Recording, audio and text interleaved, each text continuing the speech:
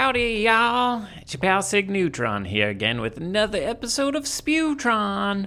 Sorry, I kind of fell off my schedule of one a week, but I'm back now. Hopefully, I'll stay on the schedule. Things are getting a little strange in quarantine here. The days are kind of blending together, and then next thing you know, you have a full beard, and a whole month has gone by, and I didn't put any episodes out. Well, here is a special episode with my guest bringing back my pal Cecil Porter. And then we recorded this a couple days ago. It was the day after Bernie Sanders suspended his presidential campaign. But the fun thing about this episode, well, I'll explain in the episode, actually. So enjoy. Spewtron, Sig Neutron, Sleazy Spewtron! What's up, everybody? This is a special guest episode with my pal, returning guest, Cecil Porter. What's up, buddy? What's up, man? So we're going to try something new. Last time you were on the show, we talked about art. We talked about motivation. It was pretty much like your whole story. We went through it and had a really inspiring story about like not giving up and working hard.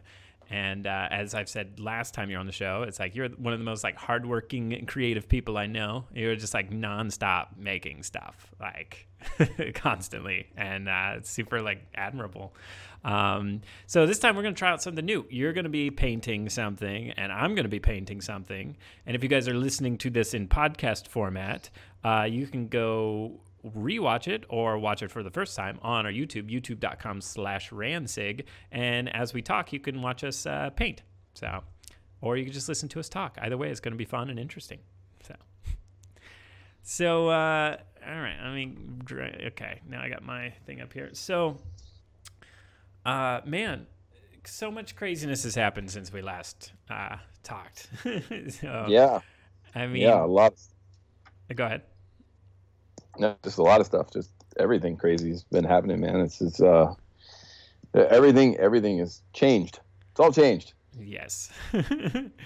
So, I mean, I guess my first conversation starter is like, how are you handling this quarantine business? Our completely like structures of life and everything has just completely changed. As far as the quarantine goes, nothing's really changed for me. Mm-hmm. I'm just every day. I'm pretty introverted, so every day I just pretty much spend doing art, anyways. Mm-hmm. The only thing that sucks now is that I'm not getting paid for it. Yeah. Now I hear that. It's yeah, because like Randy and I, it's like it's not much different for us either, because I don't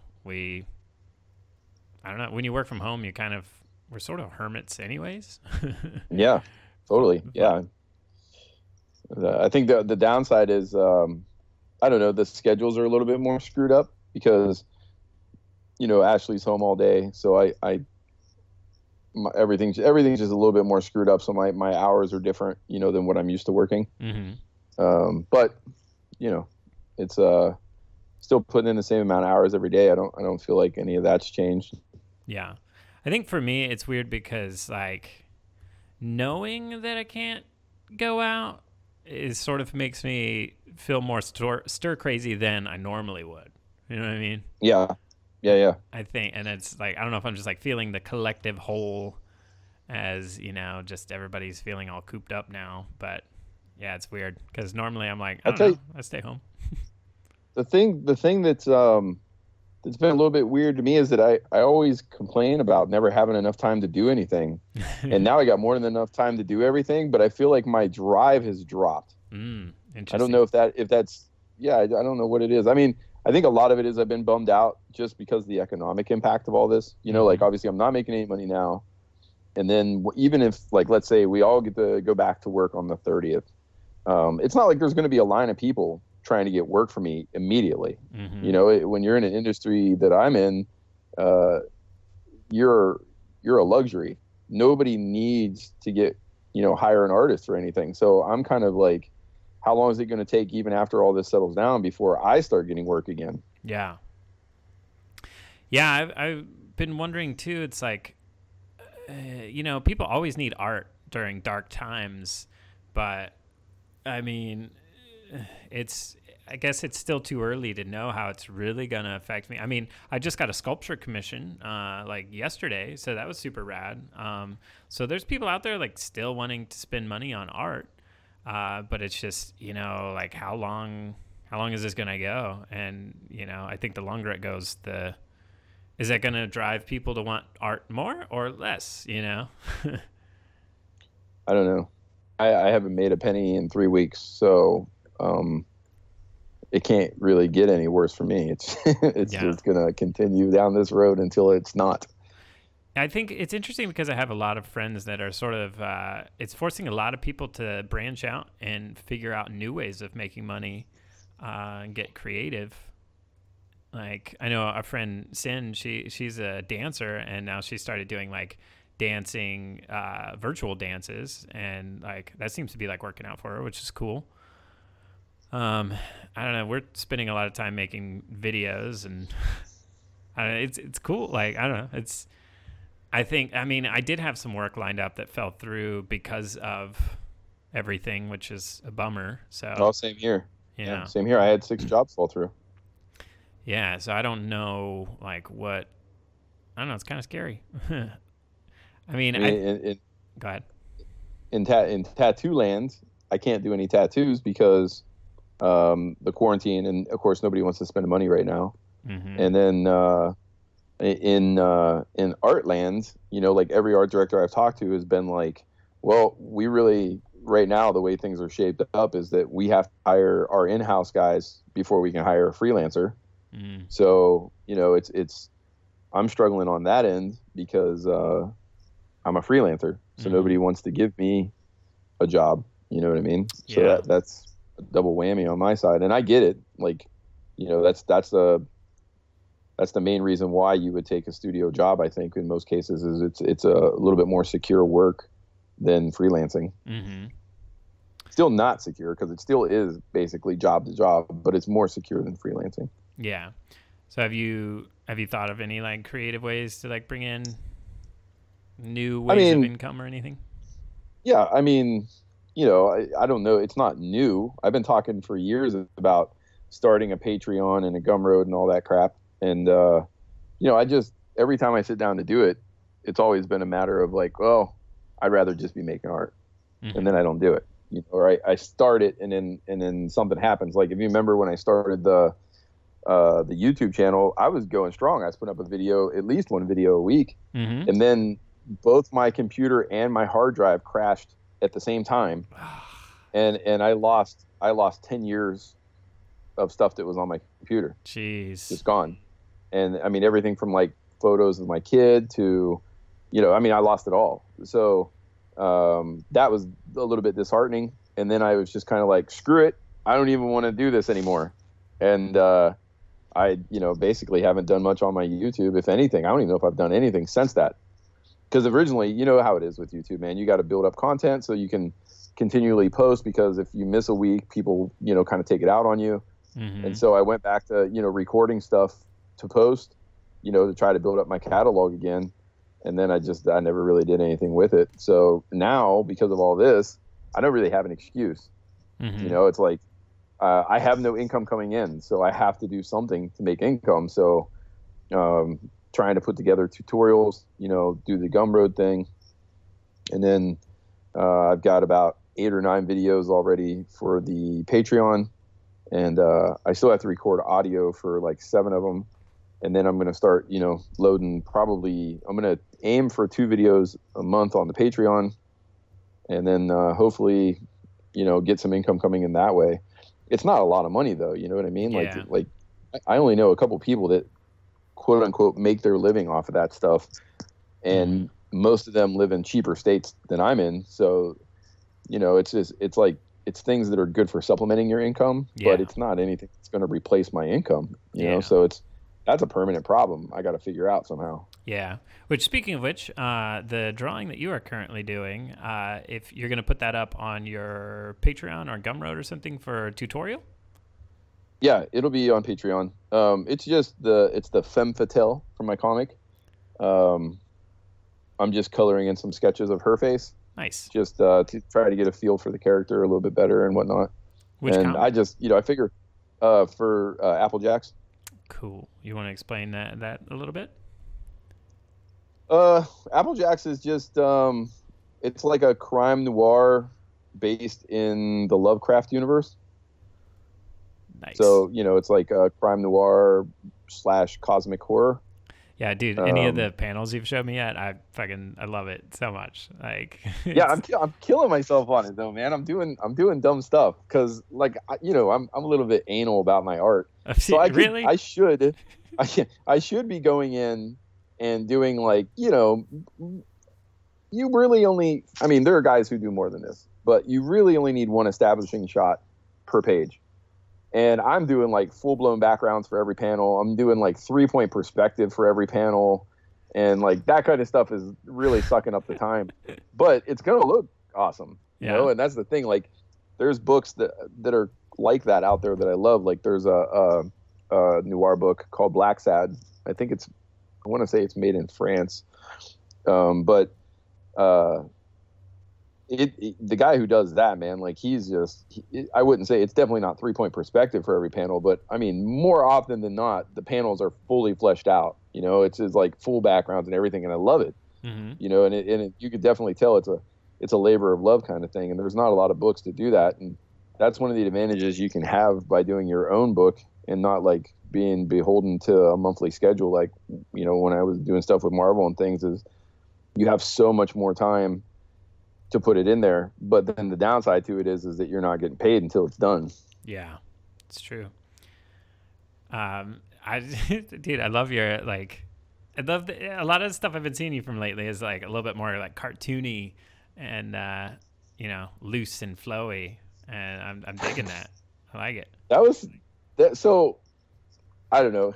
The whole time I was in, I hate to be told what to do. Yeah. The whole time I was in school, they were telling me like, you need to loosen up your style. You need to, let go of the detail, this, that, and the other. They did not mean what I'm doing. They meant a little bit more like impressionistic kind of fine art stuff. Right. Uh-huh.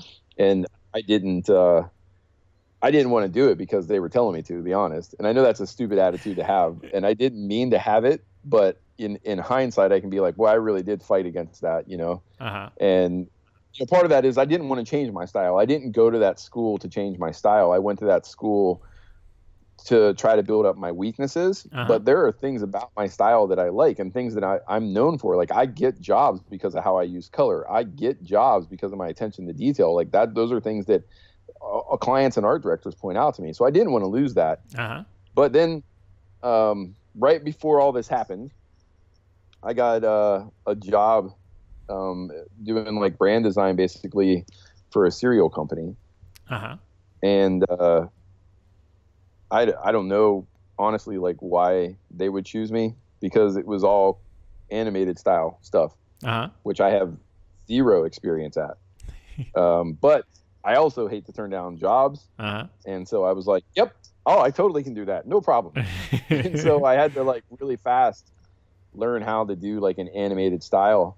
And as I was doing it, I think just because I like to learn new things, and this was so different than, because I've pretty much worked in either a very, like a pretty realistic comic book style, or just in photorealism for pretty much my entire career. And so to sit down and like do just a straight up cartoon style, it was like a crash course because I had to get this job done. So it was like I had to learn how to do a cartoony style, and I was having fun. And so I was just like, I have all these stories that I've written, but like I've been working on Red for 8 years or something. And that's because it's all in a realistic style. It just takes a buttload of time for me to do that style. Mm-hmm. And so I was like, man, what if I retooled some of these stories and did them in my animated style and just seeing what happens. And so I picked, because probably my favorite author is Lovecraft. Mm-hmm. And, that was one of the first stories that I wrote, which, to be honest, it's not an amazing story, but I thought like that would be the one that would really be cool, in more of an animated style. Mm-hmm. As long as I kept it real as far as like the content goes, and not slapsticky. Like there's a book called Chew, and but maybe even that's not even the best example, but I'll use that one anyways. There's a book called Chew where it takes place in an alternate universe where the FDA is the most powerful government agency, and you're not allowed to eat chicken and stuff, right? So Okay. they chicken is like the worst thing, and so they have an agency set up for it, and the people in this agency to like bust the people who are doing like the illegal chicken smuggling and all this. I'm butchering this story, but anyways, the people, they can eat like corpses, pieces of dead people, and they can see like their past, their how they died, everything that happened to them. They can see all that stuff. Okay. And so it's pretty dark. I mean, like there's times where like, you know, they have to eat like cremated ashes of people, and so it's drawn in a very cartoony style. Uh-huh. And because of that, and you know, this has been used in other mediums too. This isn't like a new trick, but because of that style, it adds like a lot of levity to it, and it never really feels like grotesque or anything. You know, it just makes it like just kind of black humorish. Okay. And because there's a lot of like really evil shit going on in Apple Jacks, I thought, well, that'd probably be the story to try it with. Mm-hmm. And as soon as I started doing it, I was just like, man, this is fun. This is really, really fun. And so that's it. I just ever since I've just been doing Apple Jacks in like that over the top kind of animated style. Yeah, I would say like that's it. It really shows that you're having fun, and you know, I think that's the immediately apparent. Says. Yeah, that's what everybody says, which is surprising to me. But I like it. I like that because I've never heard that really about anything that I've done. You know, so it's cool that people were like, man, you can just tell if something about this art is fun to you. And I do love cartoons. Like I think we talked about this last time, but if you remember, like I used to try to do like a fusion style, and then I got that critique by Neil Adams, and he was basically like, don't do this, just don't do this, and kind of was like, you need to focus on a realistic style because you can tell that's where strength is. And so I did. I shifted at that moment. I shifted everything onto that style, and I really haven't looked back since. And I do really, really enjoy it now because I've kind of retooled my brain to appreciate it. But I haven't done another style. But so this, even though it's more of an animated style and less of a fusion style, it still does kind of remind me of like, man, remember when I used to want to draw like this? And so it's been a lot. Well, I think it's cool to think about that because it seems like, he told you that. It's like, it sounds like it's exactly what you needed to hear at that time because, it made you like dive into realism. Today.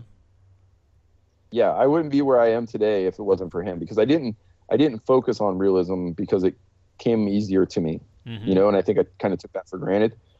And then it wasn't until he really kind of pointed it out, then I kind of like went back and, he sort of did that whole, you want to do this style that you suck at because you suck at it.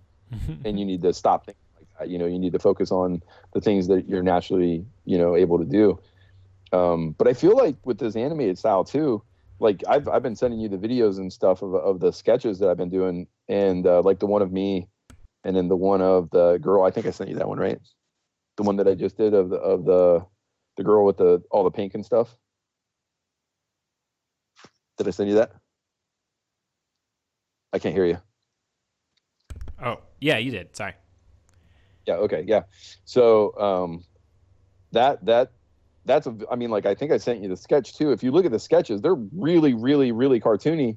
But when I put my rendering over top of them, they take on like a more realistic feel, and I kind of dig that style. I think it's really cool, and I haven't really seen that done too much.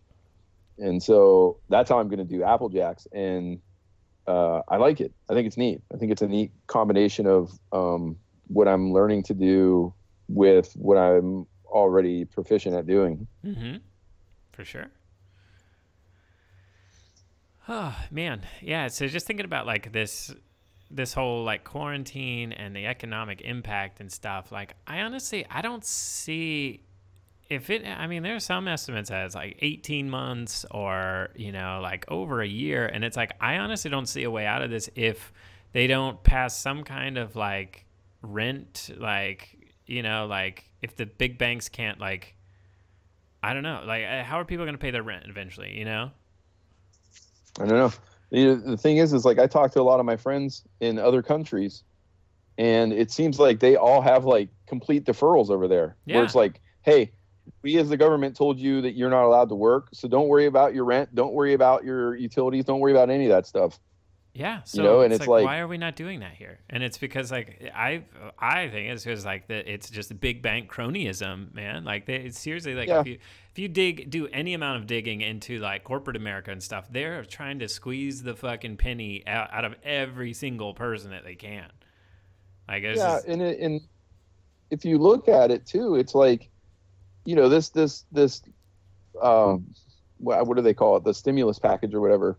You know, they're just like, I watched the fucking press conference, and the dude basically got up and he's like, you can all rest at ease, America, because we're gonna, you know, give you $1,200. And I'm like, are these guys so out of touch that they realize that like that's not even half of most people's, you know, rent? dude, it's like, You know, it's honestly like it's a joke for California. Like that isn't even a fraction of our rent. You know, it's just like no, it's a joke for here, man. yeah. You know, like that is half of my rent for my apartment. That's all it is. You know, and it's like that doesn't help. And then you know, I tried to do the unemployment thing. You know, you have to swallow your pride right now. Yeah. And I denied. Yeah, I signed up for it. I don't know if I haven't heard anything yet. So it's like, yeah, I don't denied, expect. like, What's yeah, that? I got denied like almost immediately. By the next day, I had an email telling me that I was not qualified. Oh. And I called, and they were like, "Yeah, in your situation, you know," I said I thought there was exemptions for, you know, like freelancers and stuff like that. And she was like, "Oh, there are, but it's only a percentage of freelancers that are going to get covered, and I don't fall into their little whatever the category is that you need to fall into to be qualified." Jeez. Yeah, I wouldn't be surprised if I get denied too, because it's like, I don't know. It doesn't seem like something that I'm gonna get. And dude, it's crazy because like so many, like over 6 million people, probably more now, have applied for unemployment. And you know, most states are still on, all of their unemployment systems are still on this super outdated COBOL coding system that's like 60 years old. Yeah, and it's now they're like trying to get people to sign up on like, yeah, they're trying to get people to sign up on like a browser or whatever it is, a server that like doesn't even exist anymore. Yeah, and it's like they're scrambling to find coders. If you see me keep looking over, yeah, if you see me keep looking over to the right, it's because I have you on that computer, and it's just like a habit. Because well, that's fine. We only see like a tiny little bit of your face. It's okay. Oh, that hurts my heart. Oh. But yeah, it's like that's what my mom used to say too. As long as I only have to see a tiny bit of your face. Yeah, I don't know, man. It's rough right now. You know, like I have multiple friends who have also tried to get unemployment, and they either haven't heard anything back or have been denied. And I'm like, this you know, thing about helping the freelancers, boy, I sure ain't seeing it. Yeah. You know, I'm sure there are a lot of freelancers out there that it is helping, but for some reason, the artists that I know, myself included, we seem to be exempt from it. And I'm like, I thought that was what it was for. Yep. Yeah. I'm you know, like, it's just the whole situation just seems like a powder keg. Like, I don't know, man. Like this doesn't seem sustainable. I know personally it's not sustainable if I can't start getting work soon. You know, like. No, that's the thing. Like, I don't know when I'm going to be able to get work. And it's like, yeah, they can't evict me right now, but when this is all done and over, they're going to expect me to start paying immediately. Yeah. And they're not going to understand, like, hey, because what I do for a living is a luxury, I may not get work for a couple months. They're not going to understand that. They're not going to give a shit. Yeah. You know? You know, the fucked up thing too is like, here's an interesting topic. Is like a lot of people think that artists don't have real jobs, but like now that shit hits the fan and nobody has anything to do, what's everybody doing? Watching Netflix, like reading books, like all like you're enjoying the arts right now because like you have nothing else to do. So it's like if we weren't like creating things for you guys to enjoy and do, like you'd be losing your fucking minds right now. You know? Yeah. The thing that I say to everybody when they want to, kind of have that art is an important sort of mentality is like, no matter what you consume, there's an artist involved in the very early stages. I don't care if it's buying a tampon. Somebody designed that. That's true. I never really think about the that. box that they come in, the box that the fucking tampons come in. It doesn't matter what it is. There is an artist involved in the process, and it's like every aspect of everything that you consume, there was an artist involved, and you want to act like it's not an important career, and it's like, man, if you're good at this job, there are people who will see value in it. But boy, the general populace, they just treat it like, hey, this guy's just trying to make a living off of a hobby. Yeah, and everybody, I see so many posts about entitled artists and stuff, and it's just like, dude, like spend years of your life trying to figure out how to do this shit, and then tell me like if you're, you know what I mean? Like it's a skill just like anything else. Yeah. I mean, I've devoted 25 years of my life to get as good as I am, and there are guys out there that smoke me because they've had better tutelage, or they've spent a longer period of their life trying to get good as well. I mean, it's just like anything else. That's why people give it up. Everybody says they want to be an artist, whether it's a musician or actor or singer or painting, drawing, whatever. Everybody says they want to do it. Then they try it and they go, oh, I'm just not talented like you, so I quit. And it's like, it has nothing to do with talent. I was fucking terrible, and I'm still terrible at shit. It's like, sit down, crank out. I tell this to people that I tutor online and stuff all the time. It's like, I tell people, you want to learn how to draw a head? Then, practice the Loomis method, practice the Riley method, fill an entire sketchbook up doing the Loomis method, then fill an entire sketchbook up with the Riley method, and then do that over and over again until you can do it from memory. Then you can add in the planes of the face, and then you can add in this, and then you can add in that. And it's like, they don't want to do it. And it's like, that's why you suck at drawing head. Right. The guys out there who are the best at it, they did do that. Yep. There's no shortcut. You want to be good at this? Well, there's really only one way to do it.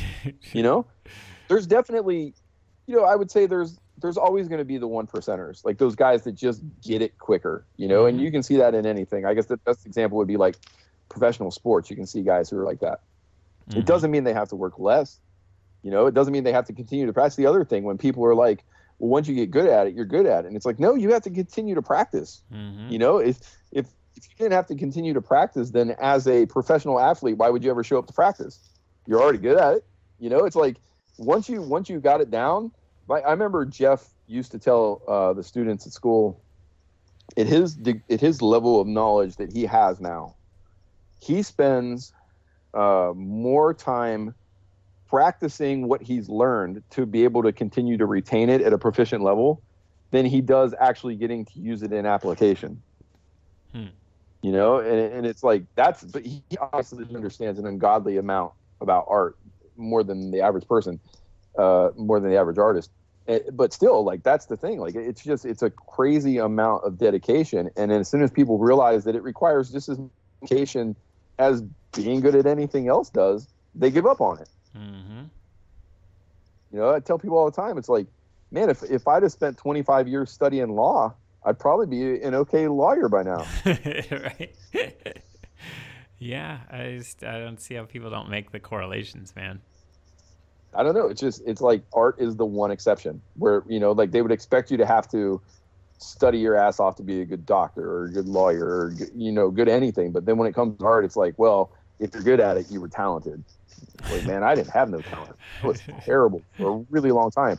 Art was one of those things that definitely didn't come natural to me. Honestly, I think that's why I stuck with it, because it was so challenging. Yeah, you have a very unique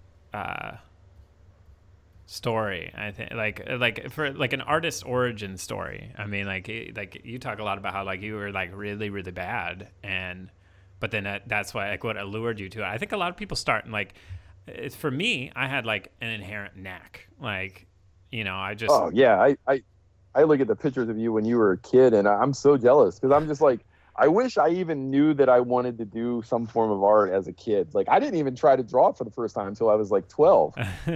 You know, and it's just like I look at the picture of you as a little kid, and you got like these homemade masks on and stuff. I'm like, man, that's got to be. It's got seriously though. It has to be cool to like kind of have it figured out. Like as far as like what do I want to do for a living? You know, like yeah, dude, that's pretty cool. You know, and I'm not saying like I'm better than anybody or anything else. Like it's just I just intuitively inherently knew, and you know, it's like that was just my origin story, and like I'm thankful for that because like, you know, I as a kid, like when I was younger in my teens and stuff, when everybody was graduating high school, there was a lot of people that had no idea what they were just about to go off and do. And I was like, I know exactly what the fuck I'm going to do, you know? And it was like, I feel very blessed to have been able to be that like passionate and like immediately, you know, just know, you know? Yeah, I mean, I knew, of course, by the end of high school what I wanted to do, but I had no support to do it. And then I was living on my own at 16. So I think you know, because I'm 40, man, I should be a lot further in my career than I am. And I think a lot of what held me back was just ignorance. I didn't know what opportunities they were. I didn't know how to pursue them. I didn't know anything. And, you know, it takes a long time to figure that stuff out, a lot of trial and error. And, you know, that's why I try to help out so many young people now is because, you know, it's like, man, if I'd had the guidance, any guidance at that age, I'd probably be much further along. Like I think I was talking to you about it, and I know I was talking to my other buddy about it, man. Like I've been having like a serious identity crisis lately because it's like obviously I want to be an artist forever. There's no, you know, well, until I die anyways, there's nothing that's going to change that. I love it too much, but it's not enough to say you want to be an artist. Like what kind of art? And now I'm not so sure anymore. I'm really not, you know, and it's like, it's been that way my whole career. You know, like I thought I wanted to be a comic artist and I worked in comic books and I was like, nah, you know, I don't like having the restraints that come with working for a big company and you know, there's no money in independent comics, at least in the beginning. And I had bills to pay. So I kind of walked away from that. Then I did the editorial cartooning and that was fun. And I built up a lot of steam on that pretty quick. But it wasn't like I couldn't see myself being like, this is the thing I want to do, you know? And so then I tried this and I tried that. And everything I've tried, I've just been like, that's not the thing. And I'm like, man, I'm 40 years old. I should have that thing figured out, you know?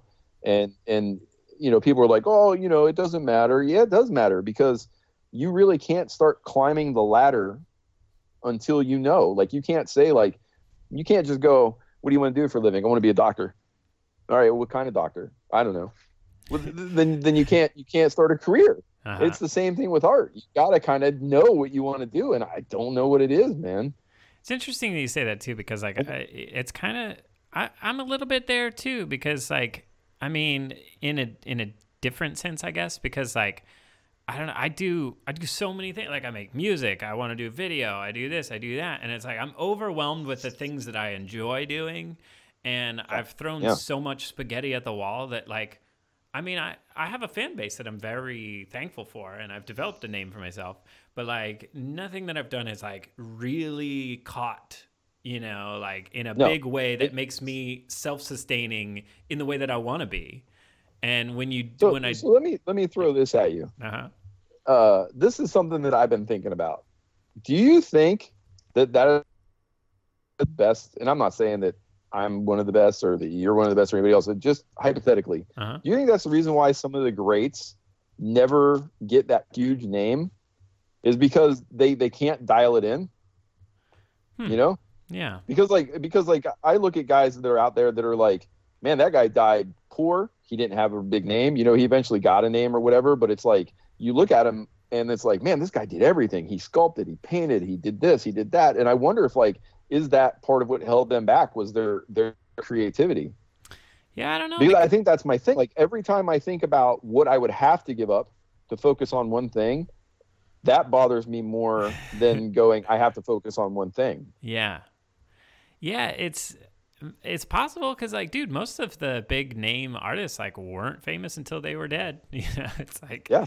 Yeah. And when you look at the guys, that are big now, they're good. I'm not saying they're not. Mhm. And I don't want to say any names. I don't want anybody to think I'm talking shit on them. Yeah. But they know they're doing one thing, and that's all they ever do. Mhm. You know, whether it's just I do figures, I do landscapes, I do plein air, I do this, I do that.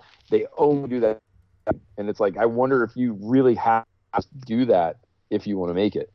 Yeah, I don't know. It's tough because even like right now, like I'm like doing digital art, and it's like I'm not known as a digital artist, but I'm really enjoying doing this digital art. And it like I guess where I'm at is like I gotta keep following, I guess, my intuition. I guess, it's like I feel like I don't know. I feel like I'm really finding. I think what we have to do, people like you and I, is like we gotta keep doing until we find the groove of. I feel like you just know it when you find it. You know what I mean? Like I don't want to have the. I don't know. Well, sometimes I don't know that I haven't found it. Sometimes I think, what if my thing is just doing everything? yeah. But then that could be a terrible thing, because that could mean like, well, then you're never going to get successful. True, but I mean, but also like I don't think I wouldn't want to categorize that or think about doing so many things in that way. You know what I mean? Like I wouldn't want to think that doing too many things is setting yourself up for failure. I think if we're enjoying what we're doing, I think that we just have to keep doing it until something sticks. You know what I mean? It's like, I don't know, the universe I don't know, it has a way of working out. And I think, people that always follow their passions, like pretty much every success story is always the same. Like, I was doing this, I didn't think I was going to make it, and then all of a sudden one day everything changed, Right. But not working your ass off and not pursuing your passions will lead to failure. But working your ass off and pursuing your passions does not necessarily lead to success. True. And so that's the thing. If so, there's a lot of guys out there that bust their ass and work as hard as they possibly can and never make it. That's true. And it doesn't always come down to the fact that they're not good. So, I mean, it you want to stay optimistic and you want to say those rainbow colored things, but that's also a bit of a fallacy. Like, you can't just say, well, as long as you work hard and stay passionate at something, you will absolutely achieve success. It's still very unlikely. You're just more likely to that way than you would if you didn't attempt at all. Yeah. Well, I mean, since I've gotten all like quantumly spiritual, I'll call it, because there is like actual science that I mean, when you and I first met, we talked about, like law of attraction type stuff. It was like intuitively something that we had learned in our lives. If we kept this resonant feeling and passion, something always gave way. You know what I mean? And I think through experience, like we've both learned that that's how it works.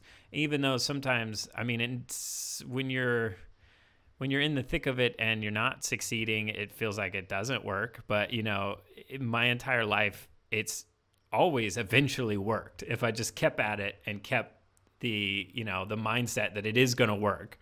And I wonder if that's the difference between like successful people and people that don't succeed, is if they eventually lose that. Maybe because like when I was talking about like quantum spirituality and stuff, it's like the universe, the way I look at it, is like an open objective field, and it reciprocates commands that you put into it, but you have to give the right ingredients to the universe for it to return on your investment. You know what I mean? So I wonder if it just comes down to people that don't succeed, is if they were almost there, and then if they would have kept going, they would have, and if well, I think that's absolutely it, but that's a different point than what you had said originally. Like the difference would be, if you don't put it out there in a positive way, that doesn't mean you're not going to be successful if you're still busting your ass every day. Mm-hmm. I don't think I think that's a fallacy to think that way. But the thing is that people who don't put it out there in a positive way are going to, just because of the psychological damage it's going to do to them by not trying to stay positive and not thinking that way, are probably going to give up. And that's going to lead to failure. And there is tons of times where you've seen a guy who was just about there and finally gave up for whatever reason and then didn't make it. But that doesn't mean, like, if you're thinking about it in a negative way, as long as you're putting the work in, you still have just as much chance making it if you're thinking about it in a positive way. As long as because that can carry over into different avenues though, right? Like, because if you're being negative all the time around your friends, then you're likely to put that out during an interview. You're likely to put that out in when you're trying to talk to an art director or whatever your superior might be.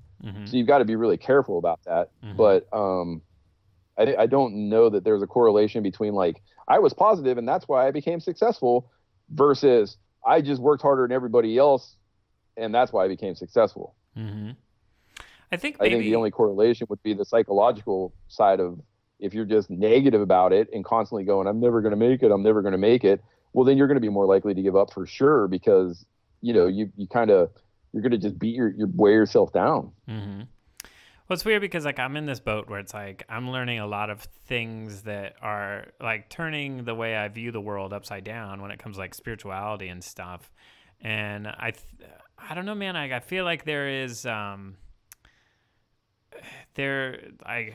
know in my personal experience that there are things behind the scenes happening and guiding us personally, and I think that our individual experience is unique to us, and I think it teaches us whatever we're supposed to learn. And I believe that, you know, in reincarnation. So I think that if you end up failing, like, I don't know, maybe you were supposed to. I don't know. See, then it gets into this weird, like, thing for me. It's because I don't like to think that way. It's like, oh, if you failed, you were supposed to. And then it sort of, like, opens up this whole, like, fate, and it's like, was I just doomed to fail from the start? You know what I mean? Like, it gets into the issue of, like, free will. I think that becomes a slippery slope, because then you start having scapegoats. Yeah. So then you could be like, well, I'm not really giving up, but it just wasn't meant for me. Right. Yeah. And I don't like that way of thinking either. So it's like, I get into this, like, all the time, because I, like, that's one of the crazy things that drive, the philosophical quandaries that drive me crazy about all of these things that I'm, like, learning. Because it's weird, because, like, I'm not trying to convince you, you know, I'm just telling you my own experience, and, like, 100% believe that there's, like, shit behind the scenes. I don't know how it works yet. And it's, I mean, you're not alone in that. You know what I mean? But there's just as many people who have become successful and don't believe in that. Yeah, right. And that's also what I was like, well, how did they get successful if they, you know, it's like, I don't know. Yeah, I mean, the thing is, it's just like, everybody's going to have their own belief system, whether it's a religion or not. You just do. It's just human nature. So your belief system, you know, revolves around the things that you believe are true. And my belief system revolves around the things that I believe are true. And everybody has that. And, you know, we tend to gravitate towards the people who have become successful with a similar belief system. So it's very easy when you have a belief system to be like, well, it worked for this guy and it worked for this guy. And you get your little list of characters and you go, so that's the key. But the other guy has the same belief. He has his own belief system and has done the same things. You know, I can be like, hey, well, there's this guy and this guy and this guy and this guy. And the only reason they became successful was because they worked harder. And that's it. Not because they willed the universe, or not because of this and not because of that. Just, it all came down to working harder and doing it longer. You know, and then, I mean, that's especially true in art. There's a lot of guys, because artists don't quit for the most part unless they have to. And so you get a lot of guys that it's like, man, that guy didn't make it till he was in his 50s. And then you start looking and you're like, wow, that's pretty common. Yeah. Why? Because everybody's still doing it. They're doing it well into their 80s. So it's going to take a lot longer as an artist to make it. Yeah. In a lot of cases, not cases. There are a lot of guys who, you know, manage to do it at a younger age, but in most cases you look and it's like usually guys in their late 40s to their early 60s. That seems to be the area where it hits. Yeah. And then I guess, and that's kind of like what I'm because, like, you know, with irreverentism, I'm trying to develop a practical way of thinking that, like, encourages just people coming together in practical, productive ways. And it's just all about how you want to define it. I think, like, basically, I think what it boils down to is if you can find a system of thought that helps you operate and navigate at your optimum levels, I think that's when you have the highest chance of success. You know what I mean? Yeah, I mean, I think a lot of it just comes down to, kind of like stoicism, really. It's just be responsible for your action. Yeah. It's a belief system. I don't know. It's like, I guess, as far as like modern day guys who kind of, base themselves off it, Jordan Peterson is real big for it. It's just really accepting responsibility for your actions is, I mean, I get that's a really dumbed down version of it, but Yeah. It's just basically that, like, if you want something, you have to work hard for it, and you just have to do it. And if you don't, then you just have to realize it's because you didn't work hard enough. Yeah. Yeah, because I like schools of thought that are individually empowering and accountable. You know what I mean? Like we all need to be accountable for our own actions. Yes. Yeah. And I think that's the thing too, is like a lot of times people think, I'm good, how come I haven't made it? And then you look at it and it's like, well, being good isn't enough. You're not really out there putting yourself. You're not really, and I fall into this category too, because the world has changed. Mm-hmm. It's a technological world, and I see artists that, a lot of artists I would classify as like falling into kind of a mediocre category, and they're making bank because they have turned around and they've done well on social media. They've done well on things like Gumroad, Patreon, YouTube, and every one of these things, comes together, adds up, builds them a fan base. They launch Kickstarter, the Kickstarter stuff. I've seen it and I know it. And yet I still fight it. And so I'm as responsible for it as anybody else. It's why haven't I started a Gumroad and a Patreon, even though I've been talking about it for years? Mm-hmm. Why have I not been active on YouTube, even though I've been talking about it for years? Yeah, I think if we I'm just as guilty of it as anybody else. Yeah, I think if we get really honest with ourselves, if we really do some self-reflection and introspection and stuff, we see that, like, there are always things we could be doing better, and I think you really just got to be honest with yourself. It's like, am I doing everything I can be doing right now? I don't think anybody ever is. Yeah. No matter how hard you push, you can always do something else. I guess so. I think that. But then that leads to burnout. It's like you have to balance, like, burnout for some people, there's plenty of people out there who, do the 18-hour a day, 7-day a week thing and never get burned out, and are wildly successful because of it. Yeah, and it's interesting too, because I feel like I'm somebody that can definitely get burnt out, but I feel like you are somebody that definitely, like, can just, like, go and go and go, like, Yeah, I'm not a great example though, because I'm not wildly successful, but there are guys out there who are well documented for, sleeping 1 or 2 hours a night, working all day long, never getting burned out, and just crushing it. Yeah. Well, I just mean, I mean, everybody's different. I know guys like, I used to think it was lazy, to be honest. But I know better now. But I know guys that will work 5 or 6 hours a day, and that's it. They're done. Mm-hmm. And I'm just like, what? That's fucking lazy, man. Like, you're never get anywhere. And then, now as I get older, I realize that no, it was just, these guys have realized that they are putting their best work out for 5 or 6 hours, and then their work starts to suffer after that. It's not that they don't want to keep working. They've gotten smart enough to realize that, like, I'm not working at the top of my game. And if I'm not working at the top of my game, that's going to end up costing me in the long run versus just stopping now. Yeah. I pretty much, like, I've realized, like, I think that's a good point for artists too, that people should realize. It's like, you have to start to understand your own personal workflow. Like, are you a person that can, like, never get burnt out, or are you a person that, like, gets burnt out? Because taking a break from the work sometimes is just as important as the work itself. Because if you're burning yourself out, you're not putting out your best, and you might be one of the, I find that people that, like, get burnt out, they work sort of, like, quicker and more productively if you actually take that break than if you were to stretch it out. You know what I mean? Yeah. I mean, it comes down to your job, really. Yeah. Because if you're a studio guy, it doesn't matter if you're burned out. you're going to get fired if you don't get it done. Yeah. And you work as many hours as it takes, or you're fired. But if you have the luxury of not being a studio guy, and you can kind of set up your own schedules and do your own thing, then yeah, you want to learn to become acutely aware of when are you putting out your best work, because now, especially if you're trying to make it as a freelancer, time does matter, but also you have to justify why are you a freelancer, so you've got to put out as good or better work than the guy who's working at the studio, and you have to get it done in a timely manner. So you really have to start to balance that whole, like, I have to be productive. Sometimes you just have to work up your stamina. Like some guys, they haven't pushed themselves enough yet to build up that stamina to where they can finish a product when it needs to be done. And other guys never will. They just don't have it in them. And in those guys, sometimes it's better to be a studio guy. Mm-hmm. I hope I'm making like points. Like, this is the first time I've like worked and talked in a long time. So I'm like, am I coherently wrapping up points, or am I just like trailing off? I don't know. I mean, it all sounds fine to me. Okay, good. Like, yeah, man.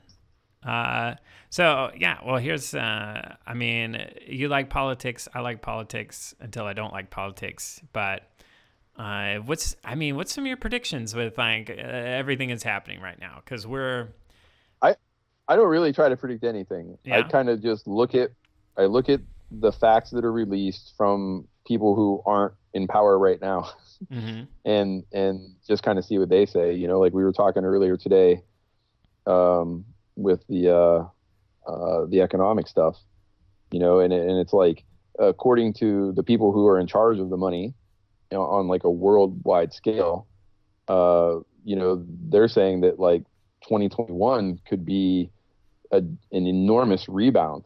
And when they have their big yearly meeting, that's what they're going to focus on. So I just try to look at stuff like that and try to stay as unbiased as I can. I mean, obviously, there are people I like and people I don't like, but I try to just look at, as close to the facts as I can and see like, okay, well, this seems to be, and that seems to be. Like I told you, we had a conversation about you saying like that Bernie Sanders would, still had a chance. And I told you a month ago, he didn't. Mathematically, he didn't. Like everybody who supports Biden would have to not show up. Mm-hmm. And you were like, well, no, he's, showing signs of dementia and he still has a chance. And I'm like, all right, well, that's your view on it. But when you crunch the numbers, it was just literally mathematically impossible. Uh-huh. There was no way that many of Biden's people weren't going to show up. Yeah. And then, like you said, you were bummed because he pulled out. And it's like, well, he should have fucking pulled out, a month ago when he knew he didn't have a chance. And I know why he didn't, because it was more about keeping his voice and his views in the public eye, which is great. That's why I donated to Bernie's campaign, was because I never really thought he had a chance of achieving that stuff. Mm-hmm. And I never really thought he had a chance of, even if he got elected, it just wouldn't work, right? Because the way the politics are set up is you have your team on the right, your team on the left, and they compromise somewhere in the middle. Mm-hmm. And the reason why I didn't want somebody who's more of the establishment like Biden is because he's already close to the side I don't like. Yeah, pretty much. So, he might as well be. So what happens is his level of compromise isn't that different than what they want. Yeah. But if you were lucky enough to get somebody who's more progressive in there, like a Bernie or even a Warren, who's I'm not super crazy about, but whatever, she's more progressive than not. Then you have more room. So it's like going to a car dealership and being like, this car's $50,000. All right, well, I'll give you 45. Okay, how about 47? Cool. Or going to the car dealership and being like, this car's $50,000. Well, I'll give you 20. Okay, well, let's settle it at 35. You've gotten closer to my goal with a guy like Bernie or somebody like Elizabeth Warren than you do with somebody like Biden. And that's why I wanted him to win. But, the things that he wants, they're not going to happen. They're just not. It's ridiculous to think they will. It would require enormous systemic changes for that to happen. Mm-hmm. And they're not going to happen. Well, I was just wondering, I feel like it's sort of, the current, like, crisis sort of definitely, I mean, it pushes the conversation into more of like, oh, it doesn't seem so radical when you have a pandemic sweeping the nation and the healthcare system sucks, you know? Well, no, it doesn't seem radical because it was impossible to give everybody $1,000 a month when Yang said it. But then as soon as this happened, everybody gets $1,000. Yeah. So, and it's just like, well, how is that? How is it impossible then? Yeah. It's not impossible. It's just there's a system in place that isn't going to let it happen. Yeah. And all you can hope for is somebody who can get it closer to what you want than where it is. Yeah. Well, what I'm hoping is that this quarantine gives everybody a chance to see all of these things that were so impossible before somehow are just magically like, bandwidth. Like it's dude, it runs the spectrum of like corporate greed because like I'm under the school of thought that cronyism has completely ruined America. And like with things like cable companies and stuff, they just like were easily lifted the broadband like speed, like, oh, well, why couldn't they fucking do that before? Like they wanted to cap it because they could make money off of it, And I don't see anything changing. I mean, what's that? For the simple fact, I said I don't see anything changing in the long run for the simple fact, or nothing significant anyways, for the simple fact that this isn't the first time this has happened. I mean, you can go back to the Hong Kong flu in the 60s. You can go to the influenza outbreak in 57. You can go to the Spanish flu. These things have happened, and other things like the Great Recession, the Depression. You can look at this stuff, and things will change for a minute or two, and then they go back and usually become worse. If you look at the recession, that really crushed our living wage. When the recession hit, people were still earning an okay living wage. Then everybody started to get paid less, get laid off, get fired, et cetera, et cetera, et cetera. Then when the economy recovered, they didn't then bring the wage back up. Mm-hmm. And so people were worse off than they were before that. So just given the track record of history, I don't see anything changing. I think that things will go back to the status quo once this is all said and done. Well, I feel like, except maybe our health system will at least learn to be more prepared for something like this. Yeah, but also I think you have to take into account like the internet and society is changing. Everybody's much more connected now, and it's easier to make people's voices heard. I think I don't know. I mean, like I feel like I sit more on the more optimistic. Huh? To what extent, though? Yeah, the people's voices are more heard, but nobody's listening. It's just more people bitching to each other. It's not changing anything. Yeah, I guess. You get the same shit. The people in power will not allow things to change, and the only people who can change it are the people in power. Yeah. Well, it doesn't benefit them. It doesn't benefit them. No, I know. In their eyes, to help us. No, that's what I'm saying. Like there has to. I mean, like I feel like this. I mean, they're just unfortunate. See, here's where I'm at. Is like this is why I was so bummed. Is because like I thought that we were maybe at a timeline where, hey, like we can all just get our shit together and realize what's important, and then we'll elect Bernie Sanders, and then there we go. Things are going to start getting better. But that didn't happen, and now I'm realizing we're in a timeline where shit's going to have to break really bad, and shit's going to have to really hit the fan before any kind of, like, true revolutionary change is going to happen. And it did break really bad, and it did happen, and nothing changed. Well, what do you mean? If anything, the people in power got more. You can look at the Depression. Nothing changed for the better out of that. You can look at the recession in the 90s. What changed for the better out of that? Well, I'm just saying, see, but here's the thing is like each time that happens, we have that historical context to hopefully learn from. See, but we don't.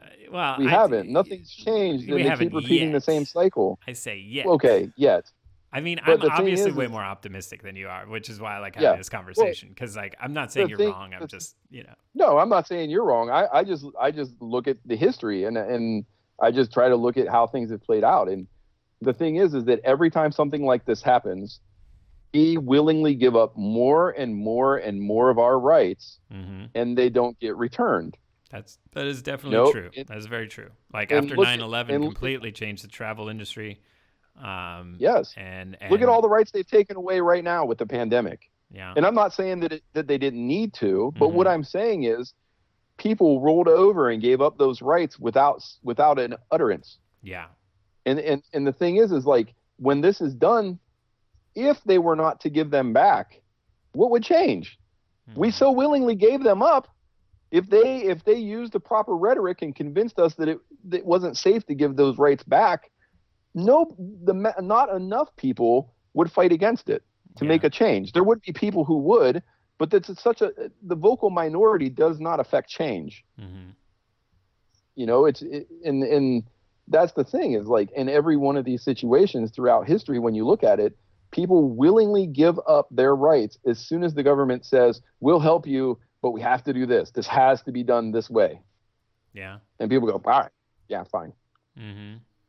So, you know, like what incentive do the people in power, the people making the money, the people wield the baton, what incentive do they have to change when it doesn't benefit them and there are no repercussions? You could strip that down to a really relatable dumbness, if you want, by looking at Trump. Mm-hmm. Whether you like him or not, every time he's been told to do something, he says no, and there's no repercussions. So more and more people in his organization do follow suit. We need you to show up to the subpoena. Nah. Yeah. And nobody did anything. Mm-hmm. You know, we need you to do this. No, nobody did anything. You know, it's to the point now to where he can literally get on TV and say whatever he wants to say. And even though there are real-time fact checkers, people go, no, that's not the facts. Yeah. And it's like, no, it's right here. We're not making this up. Yeah, you are. I know. When that is the majority, why would they ever change? Yeah. Why would they ever help? Why would they ever do the quote-unquote right thing? Yeah. They have no incentive to. They're getting richer and more powerful with no repercussions by doing the wrong thing. Well, see, here's my theory. Like, I mean, I've tried to stop. I'm not trying to be a contrarian. Oh, no, I'm not trying to be a contrarian. I want to believe what you believe. Oh yeah, I wish I like that you offer, like you're bringing like real perspective, and it's true. Like you're not wrong. Like I'm just like I like that you come from that perspective, so we can have this conversation. But I think that for things to truly get better, because see, here's the problem: is like once Trump's gone, everybody's like, oh, if Trump gets out, like problem solved, man, everything's good. But like, dude, Trump created the Trump cult, and the Trump cult is not gonna leave with Trump. You know, like that is a huge rift. My biggest problem, and the biggest thing that pisses me off, is that people go, well, I'm not going to vote for Biden because the guy is clearly showing mental decline, whether it's dementia or not. Mm-hmm. And at this point, anybody's better than him. And it's like, you're a fucking idiot. And I'm sorry, whoever feels that way, that I might be hurting your Wait, anybody's feelings. Better than who? Wait, what's your point you're trying to say? Anybody's better than Biden is what a lot of people are saying right now. And I have a big because there's a lot of people, there are not a lot of Trump people. There's a lot of Democrats, and especially the progressives, are so upset that Biden is quote unquote our man, that they've literally come out, and this is not a small amount of people, and they're like, I'm either not going to vote or I'm going to vote for Trump because I will not let Biden in because of blank mental decline. He's too corporate already. Blah blah blah blah blah. Whatever. Yada yada yada. Uh-huh. And the problem with that is, fine, Trump's only going to be there for another 4 years, sure, but Ruth Bader Ginsburg is going to retire probably in the next year. Mm-hmm. And then Trump's going to appoint another Supreme Court judge. And that isn't only going to affect my lifetime, but my kid's lifetime, and possibly even some of my kids' lifetime. Mm-hmm. The thing that people need to consider isn't the short term here. Mm-hmm. The thing that people need to consider is the long-term ramifications of having Supreme Court justices or judges that usually stay there until they're dead, and in them being of the mindset of Trump. Mm-hmm. I mean, there are people out there that are Democrats that that women have the right to have an abortion. Well, they've been fighting against that since Kavanaugh got in. You get rid of Ruth Bader Ginsburg, and now you've got a majority of people who can overturn Roe versus Wade. Mm-hmm. The people need to stop thinking on a temporary or petty level of, well, I don't like Biden, so I'm blah. Uh-huh. And then think about the long term effect here, man. Mm-hmm. I mean, I think Vader Ginsburg is what, 86, 87? What are the odds that she's going to stay there for another 4 years? Mm-hmm. Just to try to make it so that hopefully a Democrat gets in, and then they can replace her with another, Democrat. Not likely. Mm-hmm. And that's the thing that people they throw their little hissy fits because they don't like this guy, they don't like that guy, and it's like, man, you can't think like that. You have to think about what other things can he do.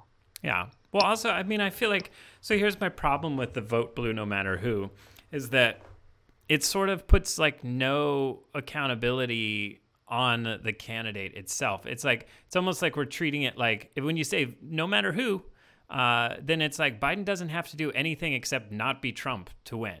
When if we, as a collective, but I mean, like, well, so my point is like, if we were a collective and we're like, somehow being like, maybe it's up to Biden to sort of like court a wider fan base. It's like that's the candidate's job, is to try to appeal to as many people as possible. So when you just say that like, you're not Trump, then he doesn't have to do anything. So like, while I totally agree with you about the Supreme Court thing, but also I think it's sort of damaging, and it always puts us in this lesser of two evil scenario when everybody just says, no matter who, as long as you're not Trump. You know what I mean?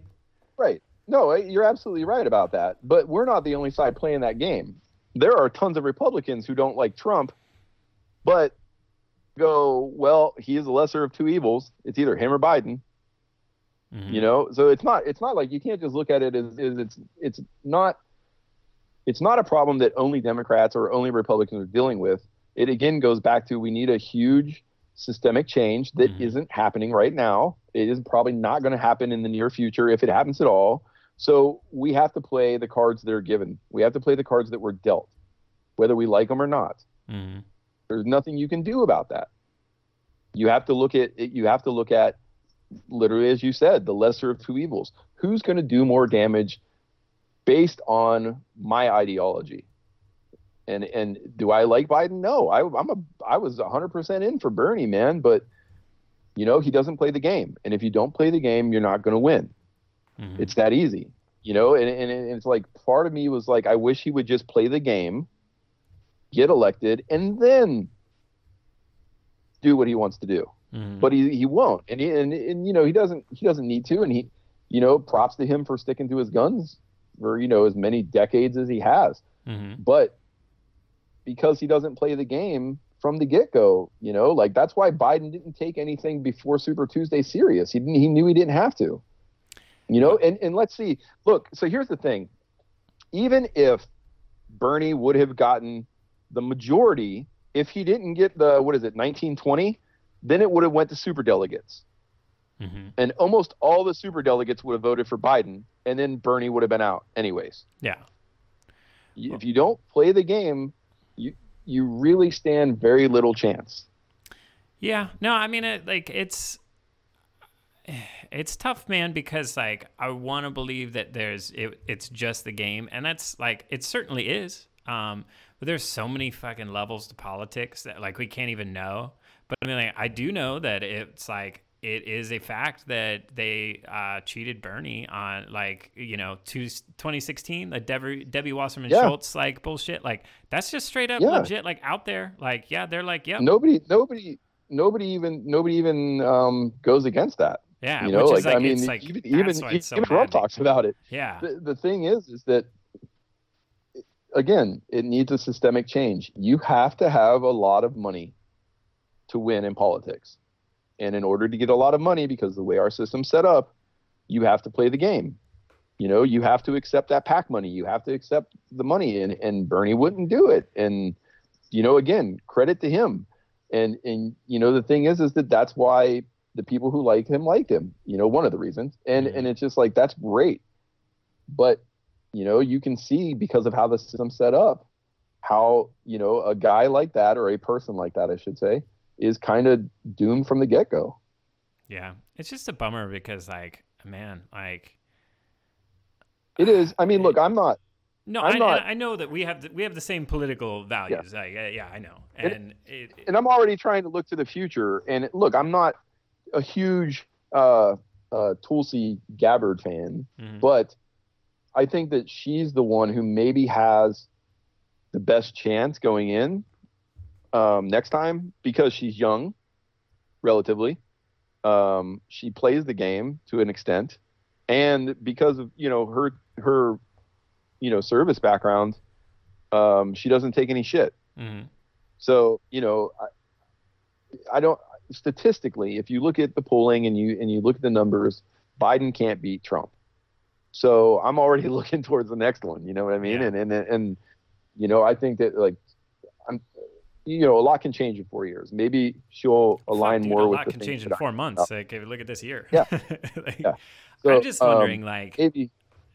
I didn't, and it's like, well, this too, it's like informing my decision too. It's like, the spiritual messages that we've been receiving and stuff. You can believe it or not, but it's like there's some kind of big change that's going to happen, and it's a change that's going to shift into progressive human values and getting things to the kind of systemic change that we're talking about. And I don't know how it's going to happen, but I know, like, I'll just say, I don't know. I believe that something is going to, it's going to fucking blow us all away, dude. Like, you can see that things are just like getting fucking nuts now, like it's like things are pretty crazy, and I think they're only going to get crazier. And I don't know. I see something happening that is going to be in the best interests of humanity. I don't know how it's going to, but I think for that to happen, I think, unfortunately, some shit's going to have to break in a very big way that it's so public and so profound that, because if you think about it, like the only way to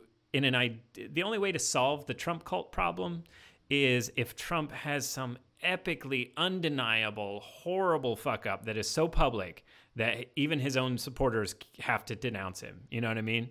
But what could that fuck up be? Because they've literally said when asked that Trump could take somebody out in the street and kill them in cold blood and they would still support him. I know. Man. So it's like, but I mean, like, look, the guy's only going to be there for 4 more years. So, But I mean, I don't know, the Supreme Court. Well, dude, and he's like, just like that whole $1 trillion bailout or something. He just like fired the dude that was supposed to be the oversight for that. And like he's just picking all these people out that are like all of the checks and balances. He's just fucking firing them and shit. And it's like people are like, all of these watchdogs are sounding the alarm. It's like, dude, this is not good. Like, this is like dictator shit. Like, he is pushing us into authoritarianism. And I don't believe that it is Trump. I've never believed it's the presidents. The presidents are always the puppet. It's like there's somebody behind the strings, the scenes pulling the strings, because Trump is so money, man. It's the big money that they tell him, like, look, we'll give you this money. We'll give you this. We'll let you, build this here. We'll let you build that there. And yeah, I mean, he's making decisions that are best for him, just like calling this, the pandemic, originally calling it a hoax and saying that it was, Democrat induced and this, that, and the other. And it's like, now he's doing everything in his power to be like, I never said that. I never did that. And it's like, well, all right, man, whatever. But I mean, the Democrats aren't innocent either. I mean, not at all. In the beginning of this, Pelosi was telling people to go to Chinatown and not pay attention, and so it's like, people want to think that, like, well, the Democrats are saints, and it's like, well, you know what? They were saying that this shit was a hoax in the beginning too. So. Mm-hmm. Yeah, and then it's like you get deeper, and it's just like, it's big money corporate interests that are really like, it's like we don't have. We're basically living in like corporate fascism. Like, we don't have there's no, like, if we knew what was happening behind the scenes. It's like, I watch a lot of like documentaries like Dirty Money and stuff, and it's just like the sheer level of audacious corruption and fuckery that happens in corporate America it's like, oh my God. And that's how they get away with it, because you're like, there's no way that these big companies would do that. But it's like, yes, they would, because they can, because they're too big to fail, and they know that you think that they would never do that, Yeah. it's like, it's like Jared Kushner, dude. There was an episode on him, and it's like, he's like a slumlord, man, and he's the one in charge of this fucking pandemic. Like, oh, geez, dude.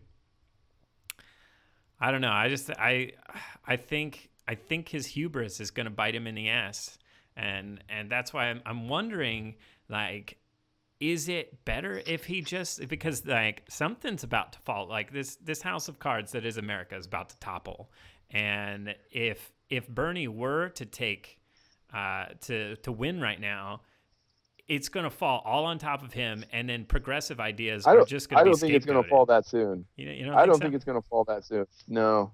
No, it takes a lot longer for stuff like that to happen. I think if it does happen, it's probably going to be not even the next president, but probably the one following that. I mean, you're looking at like an 8 to 10 year swing for stuff like that.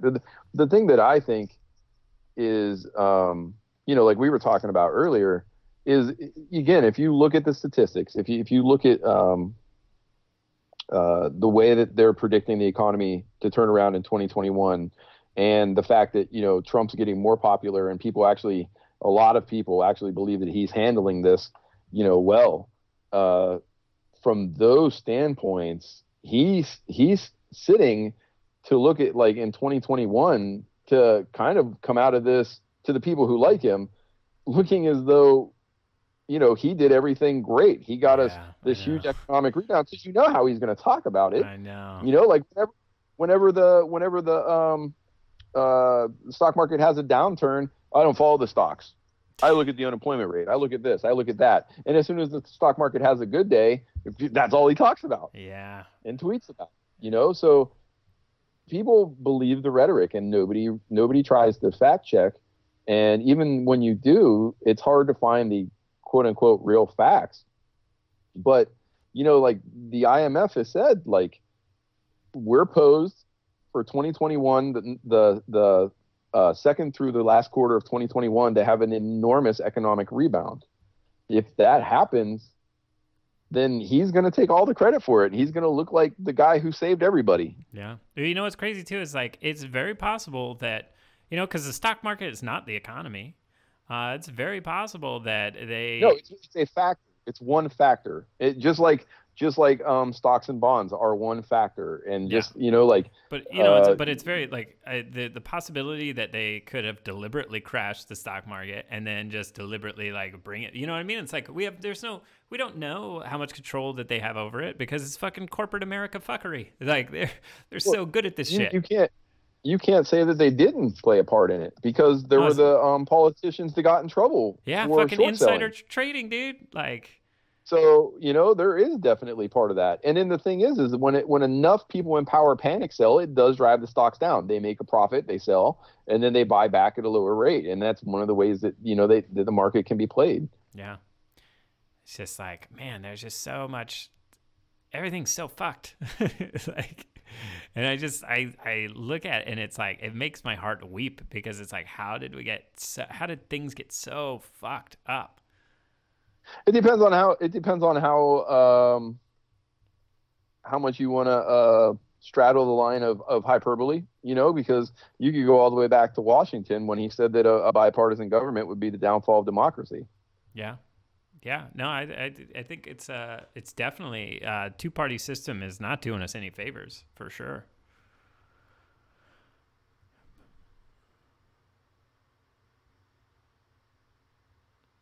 You there? Yeah. Oh, yeah. But yeah, I don't know, man. How's your drawing going? All right. I've been, I talk a lot with my hands, so I'm not as much. Each one of these should have probably taken me, like, I don't know, 25, 30 minutes tops, and I don't have any of them done yet. Oh, you haven't finished any yet? No, I'm jumping around a lot, though, too. But I have these kind of conversations. I know, that's one thing is, like, I always consider myself, like, not a very social person, but I do tattoo, every once in a while, and right now I can't. And I think, like, I would normally have conversations, I know my customers well, so, like, I wouldn't talk politics with somebody I didn't know or anything, but sure, there's always stuff I can talk about, and things that I'm passionate about or interested in that I can talk about. And man, I haven't got to do that in 3 weeks or something. And it's like, man, I realized like I'm not as introverted as I thought I was. Maybe I can get my social fix from clients. 'Cause, wow, I really miss it. Well, I mean, yeah, I think we should do these more often because this is pretty fun. You say that all the time. I know, but but- every time I'm like, when do you want to do it? You're like, let me check my schedule, and then I don't hear back from you. Yeah, well, we're here right now, aren't we? Yeah. So there you go. It didn't take too awfully long Yeah. to get you to do it. I only asked every day. Oh, also, what? Yeah, because you like sometimes you don't text me too. Like the other day we were supposed to do it, you didn't text me. But you said I'll call you, and I said text me earlier too, to make sure in case I get to the studio earlier. And you never got a hold of me. I don't know, man. And I did send you a text. It wasn't related to the podcast, but I did send you a text and still didn't get anything back until this morning. Yeah, dude, I'm lucky if I can like understand where I'm at half the time. I do my days best. my days are always the same, so it's not hard for me.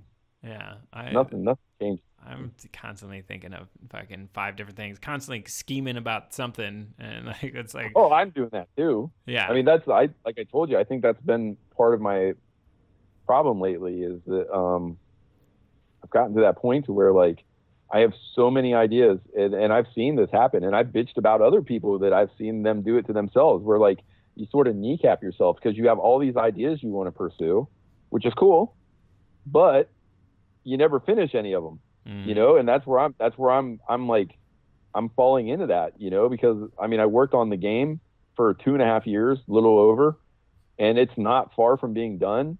But then I started like half-assing pieces because I just got to that point where I was like, man, I this is all I've done. You know, I started to miss sculpting, and I started to miss, you know, painting different subject matter, and I just started to handicap myself. And it's like, man, that's a problem. Like, I want to be able to just commit, but that was obvious.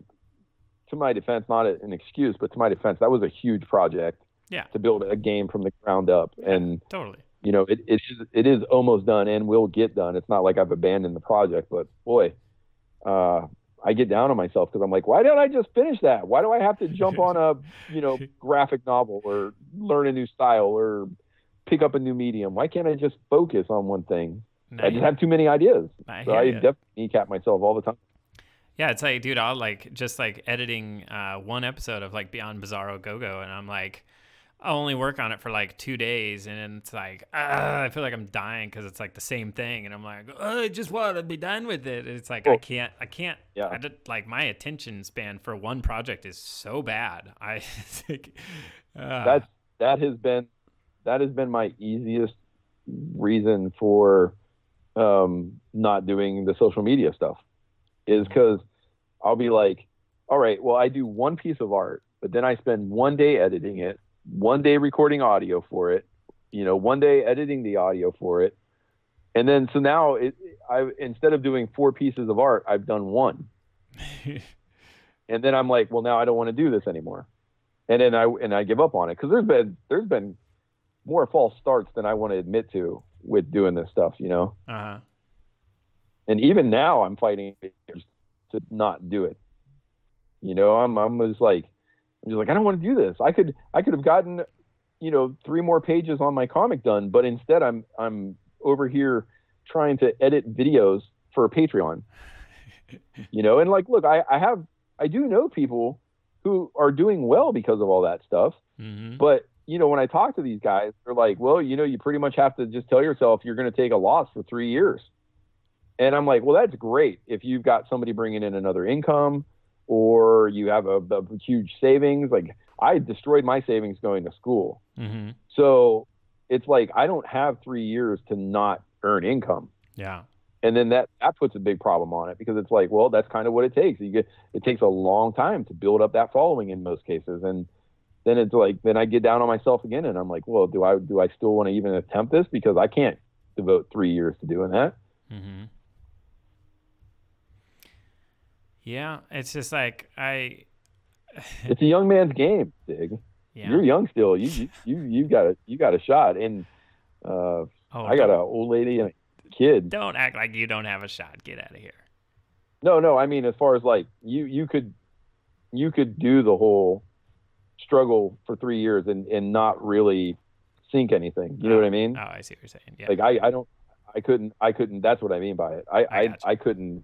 I just literally couldn't do that. I could not put my family through that. And so that gets very disheartening, because when you hear that's what it takes, which I believe, because everything takes sacrifice, it's like, shit, man, I think I kind of missed the boat on that one. Yeah.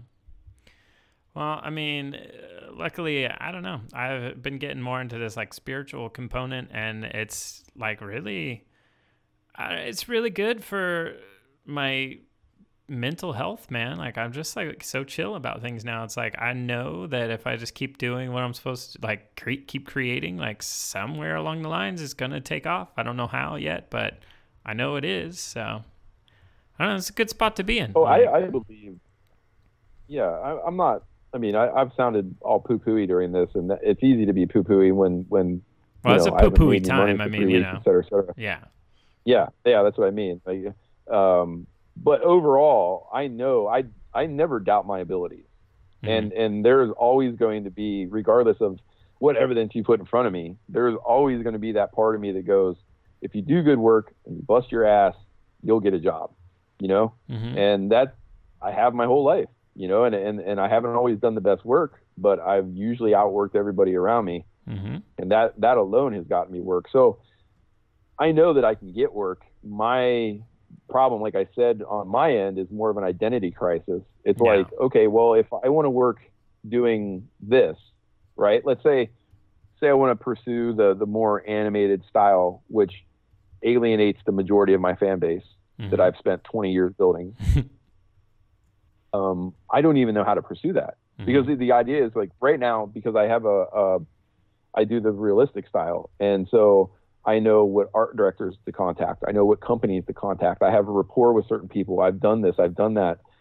If I were to pursue this newer style, then it's like, okay, well, who do I contact? What kind of companies are even hiring for that? What art director do I talk to? You know, and it's not like this isn't stuff you just can't Google that kind of shit. You know what I mean? Yeah. So it's like, it gets really a little overwhelming. On one hand, because it's kind of like, I just don't know what to do. I've been doing the same thing for over 2 decades. I don't really know where to go now. Yeah, I feel you, man. Like someday, even though like I'm saying I'm all like Zen and like stuff now, it's like still like pretty much a daily like, all right, is this going to be the day that I figure out what I'm doing? Or, you know, nope. Okay. Well, maybe tomorrow, you know. It's like, it's tough, man. It really is. Like I mean, maybe we talked about this last time, but it's like the creative path is definitely not easy, but it's the most rewarding, you know. Like I couldn't imagine myself doing anything else. No, I couldn't. I mean, I think that's what it takes to be successful as a creative too, is that like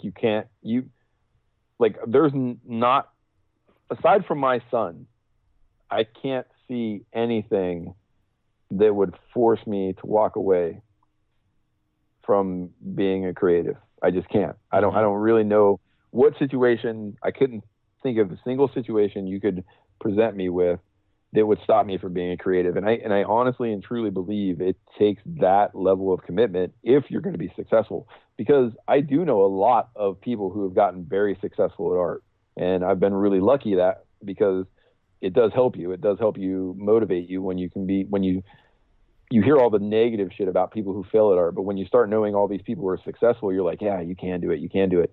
And the one constant that I have always found is that these people just literally couldn't give up even if they wanted to. Yeah.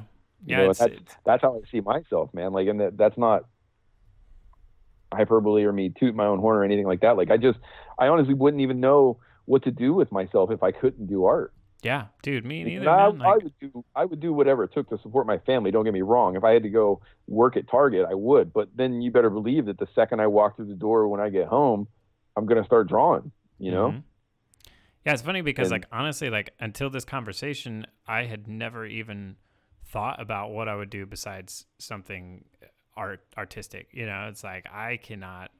I see no other. I would be completely lost if I lost my hands. Like I would be like, "Fuck, what am I doing now, man?" Like that was a big problem with me mentally when I got into the accident. Yeah, was because it's like, what if my hands go now? Because I have all that damage to the tendons and ligaments in my hand, and it's like, shit, man. What if my hands go? What do I do? And then you start thinking of things from like a logistical standpoint. It's like, well, all I've done since I've been in my early 20s is be an artist. And for 14 years now, I've been a freelance artist. So you go like, well, if I went to get a job, who the fuck's even going to hire me? I have nothing to put on a resume, and my hands are tattooed. It's like, you start thinking about that stuff, and it's like, boy, I don't, even if I wanted to stop being an artist, I better not. Yeah, right.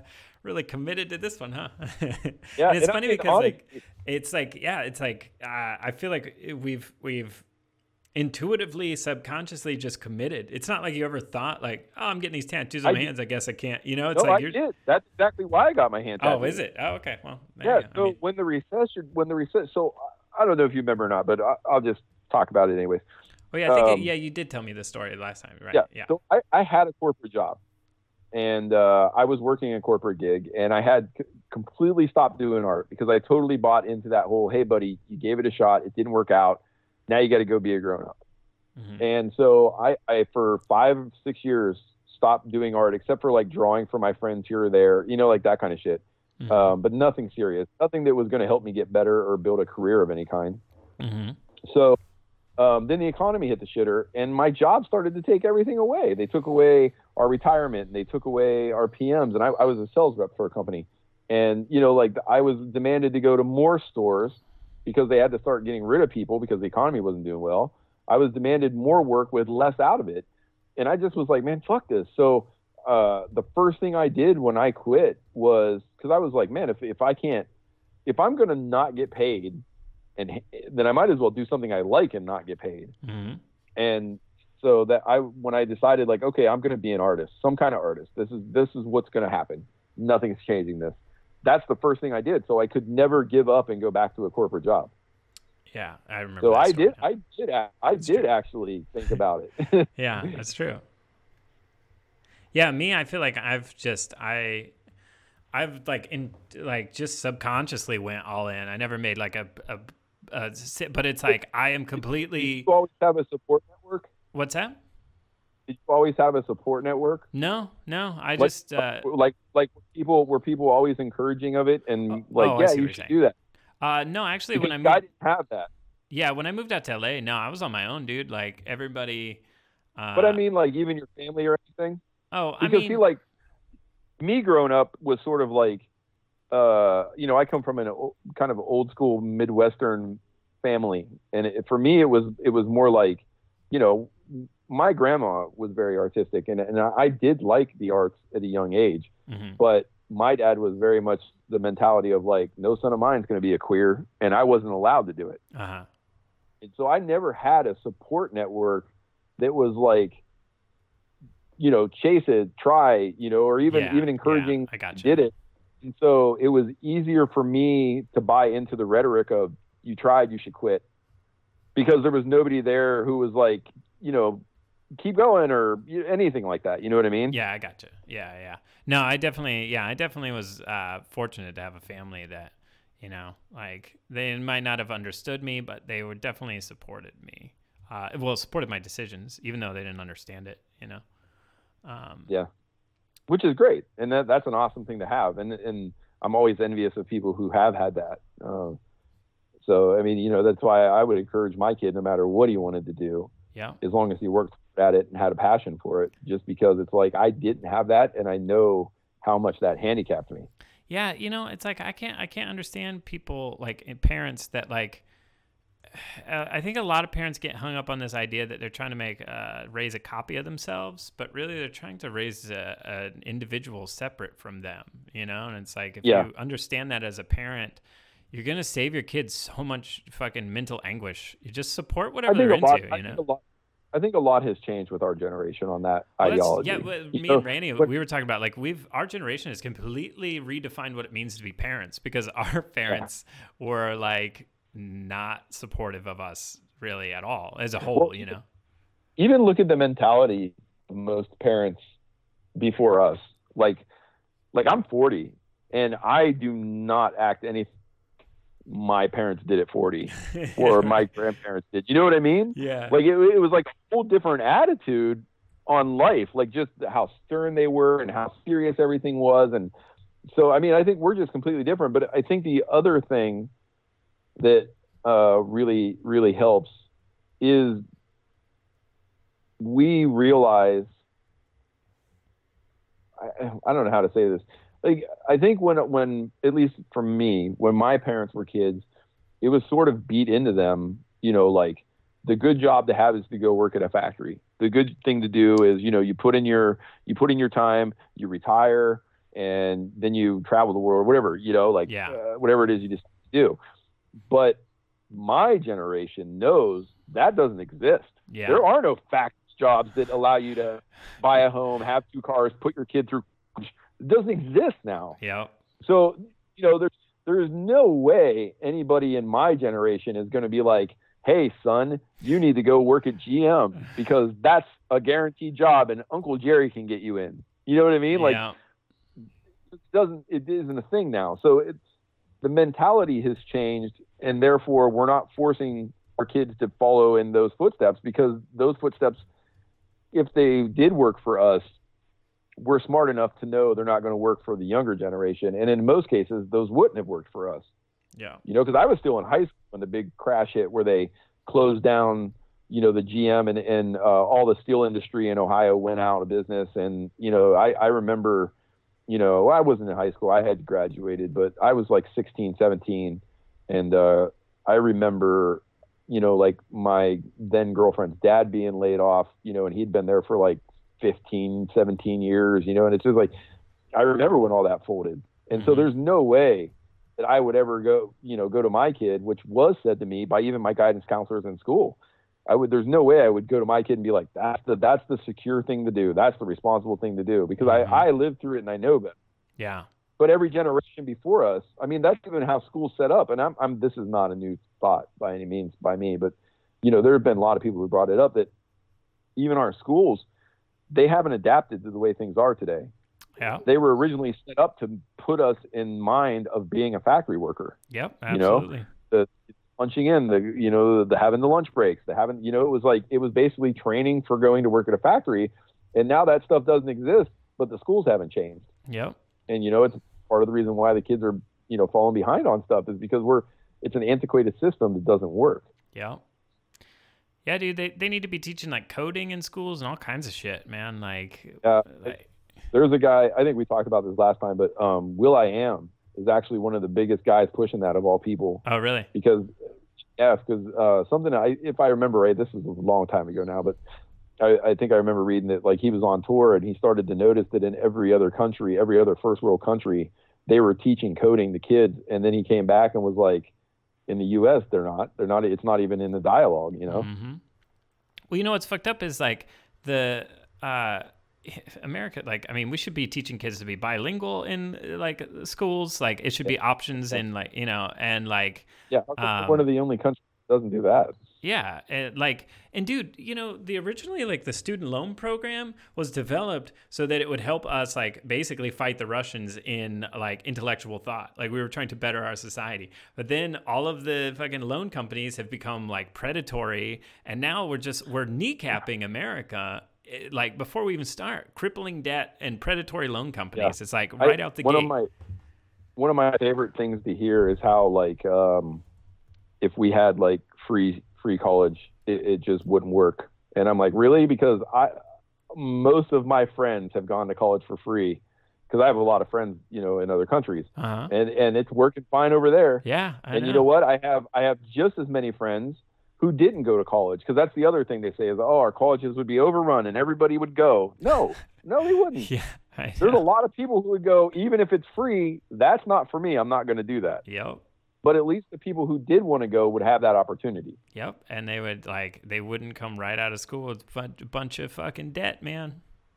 Yeah. Yeah. Because, boy, how do you expect kids to pay that back? I don't know, dude. I'm still in debt, man. When I talk to my friends, you know, they basically are like, yeah, the minimum just comes out of my check every week, and I'll just do that till I'm dead. Yeah. Yeah, pretty much. It's insane. It's insane that we would even, I don't know. It's just insanity, man. And that's part of that systemic change that needs to happen for sure. Yeah. There's a large part of me that wishes I could have gone to school when I was younger. You know, when I went to school and I seen all these young kids there, and I'm like, God, man, if I was young and able to go to school, I would be crushing it now, you know? Mm-hmm. But then there is a smaller part of me, because I don't think about it in a very responsible way, but it is still there. There's that smaller part of me that's like, you know what? I'm kind of lucky I didn't go to school, because there's no way I would have had to take out loan after loan after loan after loan after loan to go to a good school and learn what I wanted to learn. You know, a lot of the kids that I went to school with, they come from, you know, pretty affluent backgrounds, and that's not even an issue. But I didn't, and there's no way I could have done that without taking out a million loans. And I'm glad that I didn't do that, at least, because chances are I was so ignorant of what was and what wasn't good or bad art that I would have went to a shitty school anyways. You know, I would have went to an art institute or something.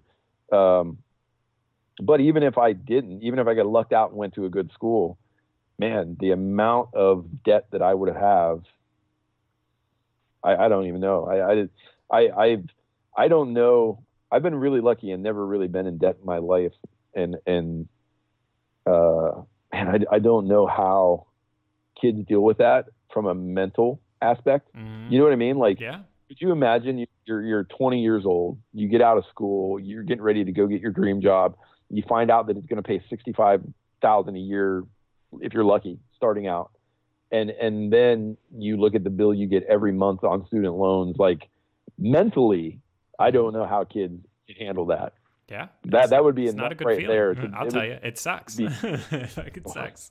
It would be so disheartening. I honestly, I don't think I would be able to do it. I don't think I would be able to cope. No. It's almost like you do all the things you're supposed to do to have a chance for success, and then the system that's in place steps up and says, yeah, but you're never going to have success because we've put this huge hurdle that you can't possibly overcome in front of you. Yeah. And I think that's why, I feel like that's why, I mean, like, we've become so materialistic because, like, I think the system is set up to keep rich and famous people. We idolize them. Their lives must be so great. Oh, I want to strive for that. And then it's this carrot that's dangling, because if I had money, my life would be better. I would feel fulfilled. But actually, rich and famous people, their lives are just as shitty and empty as anybody else's. They just have a lot more money to, like, paint a happy face on, you know? It's what you do with the money. Because I do know a lot of very wealthy people. That's a broad. Okay, I will admit that's a broad, like, overarching statement. Yeah. But I'm just it's how you handle your money. Sure, absolutely. You know, because one of my closest friends is very, very well off, and he'll never hurt for money. But you know, when he goes in and talks to his financial team, they say things to him like, "You spend in a year what most of our clients spend in a weekend." Wow. You know, if you live like that, you'll be fine. It's because when most people refer to, I'm talking about wealthy people, what they really mean is I'm talking about celebrities. Yeah. And sure. When you're talking about celebrities, which are not even close to the wealthiest people in the world, when you're talking about celebrities, that comes with a whole bag of garbage of most celebrities have it in their heads that you have to uphold a certain look, a certain aesthetic, a certain this, a certain that, in order to be relevant in that microverse. Yeah. Which isn't true, because there are those that, especially ones that live outside of the country, that show that's not the case. But even here, like, you got guys like Keanu Reeves, however you feel about him as an actor, he, for what he's worth, he lives so far below his means, and the guy just lives a total stress-free life because of it, because he doesn't feel he has to uphold that Hollywood standard. You know, when you want to look at, that's you're touching on what the point I was trying to make is that Hollywood standard, that that materialism, that need to uphold some kind of bullshit something is what people chase. It's like the normal people are chasing that. So then they buy things to make themselves feel better, even when they're not rich. It's like we have a materialistic society. You know, it's like the idea of things make you happy is something that so many people chase, but they're getting kneecapped from the gates, because if they were to achieve that, they would realize that there is no fulfillment in the things. No. But that's why, you know, that's at the same time, the only reason I kind of butted in and said anything when you brought that up was because at the same time, you know, like I grew up poor, I grew up homeless, I had to live under a bridge for a while.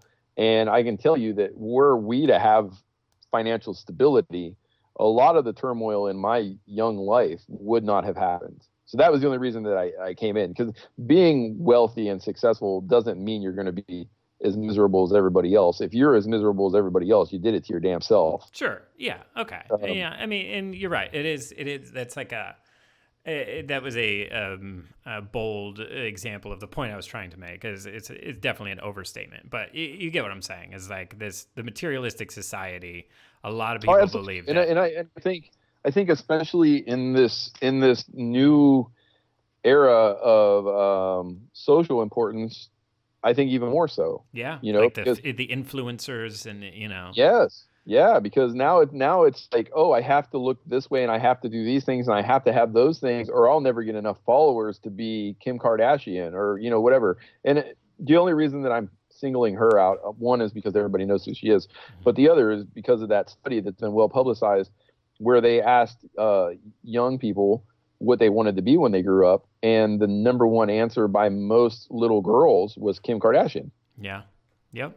You know, and they compared that to studies of like where girls would say things like, I want to be a nurse, or I want to be this, or I want to be that. Those aren't the answers that are given nowadays. Mm-hmm. And so when you put that kind of importance on that kind of aesthetic and that sort of lifestyle, and that's what you think is success and what you think is wealth and happiness, then that even becomes amplified even more so on the material side, because now it's like, well, Kim's doing this. You know, I don't want to keep using her name. So-and-so's doing this. And so now I have to do that. And so it's even more so amplified, you know? Yep. And then it creates these things like the fast fashion industry that are actually destroying the planet because of they're like, oh, some celebrity wore this, so let's make a really cheap knockoff version with it. And then like that's like bullshit clothes anyways. And it like literally, like if viewers don't know about it, the fast fashion industry is another, it's plaguing the environment. It's like horrible for the environment. And it's like, it's just one of those things that's like, it's so ridiculously absurd. It's like, do we need that? No, we don't. We don't need that, you know? But it's like huge, and it's fucking things up hardcore. I mean, that's a lot of a young person thing too, though, right? Because like, I think for most adults, not all, but for most adults, you sort of hit that age. For most normal adults, I don't want to say like celebrities and stuff like that, people who feel like they have to uphold a certain image, but for most normal adults, you kind of hit that age where you don't care so much about fashion anymore. Mm-hmm. You know what I mean? Or you get your own style, and then a lot of times that isn't influenced by what's the hottest thing out right now. I think it's a lot of young people. Oh yeah, definitely. The people that are susceptible to that, the influencer influence. Yeah, that's why, you know, it's like, that's honestly like one of the biggest reasons that I want to kind of like blow up and make a name for myself, is because like people, no matter what, if you do something that resonates with people, they put you on a pedestal no matter what. Yeah. And it's like, I'm not interested in the pedestal. I'm interested in the platform, because I want to show people, like, I want people to hear my message of like, look, man, like, I'm not better than you. Like, I want to pull people up to that platform and show you like, look guys, like, we're all in this together. Like, I'm just a dude. Like, this is what's important. Like, find your own way. Like, you know, like, this is the message I'm trying to promote. And that's the only, like, one of the big driving factors of why I even want to make a name for myself, you know? Yeah. I mean, my main driving factor is because I just want to start a nonprofit that allow kids who grew up in my situation or similar. Mm-hmm. I can't say, I mean, everybody has their own thing, but in a situation similar to mine, to have the opportunity to go to a place like Watts before they're 40. Yeah. I think that's I mean, that's my main reason for wanting to be that. I mean, obviously I want to provide a good life for my kid and Ashley and whatnot, but that's going to happen regardless. Like I mean, right now things are shit, but I know they're going to get better. And, you know, we've never really, as bad as things have gotten in the last couple of years since I got out of school, things have taken a huge financial downturn. But it's still never been to the point to where it's been like, oh, we might end up homeless or any of the shit that I had to put up with as a kid, you know? Yeah. So, but I would say aside from providing for my family, the number one reason why is because I really want to be able to give kids who, you know, not only don't have the opportunity to do a school like I did, but also even if they had the opportunity some magic way, wouldn't even know. Like I didn't find out about Watts until I was 36, you know, and I lived in his backyard basically and didn't even know. And so it's like, I want to give that opportunity to somebody. Yeah. And see, you know, maybe you could take that guy who was like me and you could, you know, make that dude who is the next greatest thing. That would be awesome to have a hand in that in some level. Mm-hmm. Yeah, dude, that's what I'm saying. And then and that's a big part of my message too, is like, I try to reach those people and those kids in those small towns of like, hey man, like embrace your weirdness, because your weirdness is what's going to fucking take you to all the cool places in life. You know, it's for me, I don't say weirdness, but what I say is embrace your imagination, because our imaginations are beat out of us. But when you look at the people who become successful in the arts, for the most part, they're the creatives. Because make no mistake about it, there is that dude who can come in and, well, I'll equate this to music, who can come in and play that music flawless every time he sits down, but he can't write a song to save his life. Mm-hmm. And then there's that guy who maybe he isn't the greatest, but the guy's an innovator and he's creative and he creates a new genre or he writes new songs and he just kills it. And that's the guy who makes it. That's not to say the other guy doesn't do well, but he's not necessarily the guy who's going to be desired, sought after, and taken on the road, you know, or in the case of like, in my world in art, it's a lot of like the great artists are the guys that end up getting hired after the guys with the great ideas lay the foundation, you know? And it's like, yes, it takes a lot of dedication, a lot of work, and a lot of struggle and strife and yada, yada, yada to become one of those guys, you know, like a 2%er. But if they don't have any ideas, they're always going to work for somebody else, you know? And the guy with the idea is going to be the guy who is going to end up hiring them. Yeah. Or, you know, and that's the thing. That's one thing that, like, being around a lot of tremendous artists showed me was how few of them actually had ideas. And then I was like, shit, man, I got 7 notebooks of ideas. Like, I'm never going to compete with these guys on a technical, because they're amazing and they've had decades more experience than me, but they're not even trying to put out their own ideas.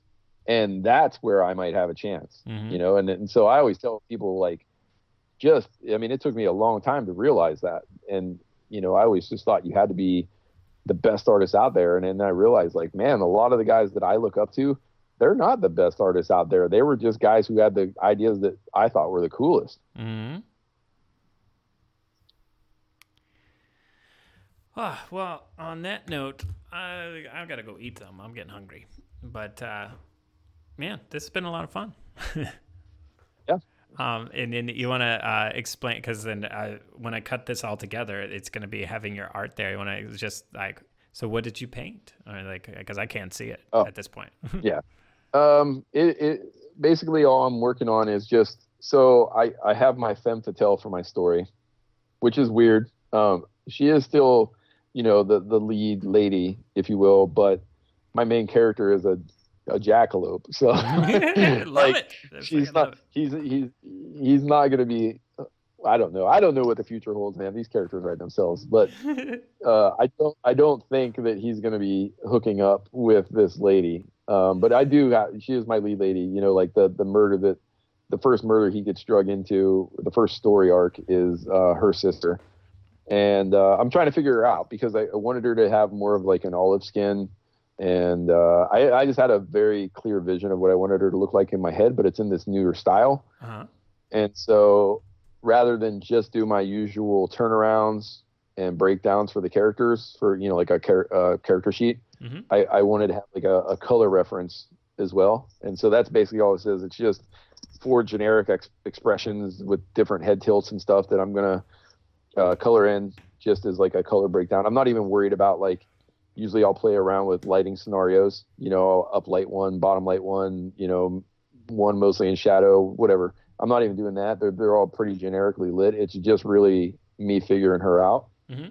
But the reason that I'm doing it is just so I have a reference point so that I can save time in the long run when I'm drawing her in the book instead of having to try to figure it out then. Mm-hmm. And then to also put it up on my Patreon as kind of like, this is my process on how I paint. This is what I'm thinking about while I'm trying to come up with these color scenarios, because I don't really know that I have a lot of value as far as teaching goes to people, Mm-hmm.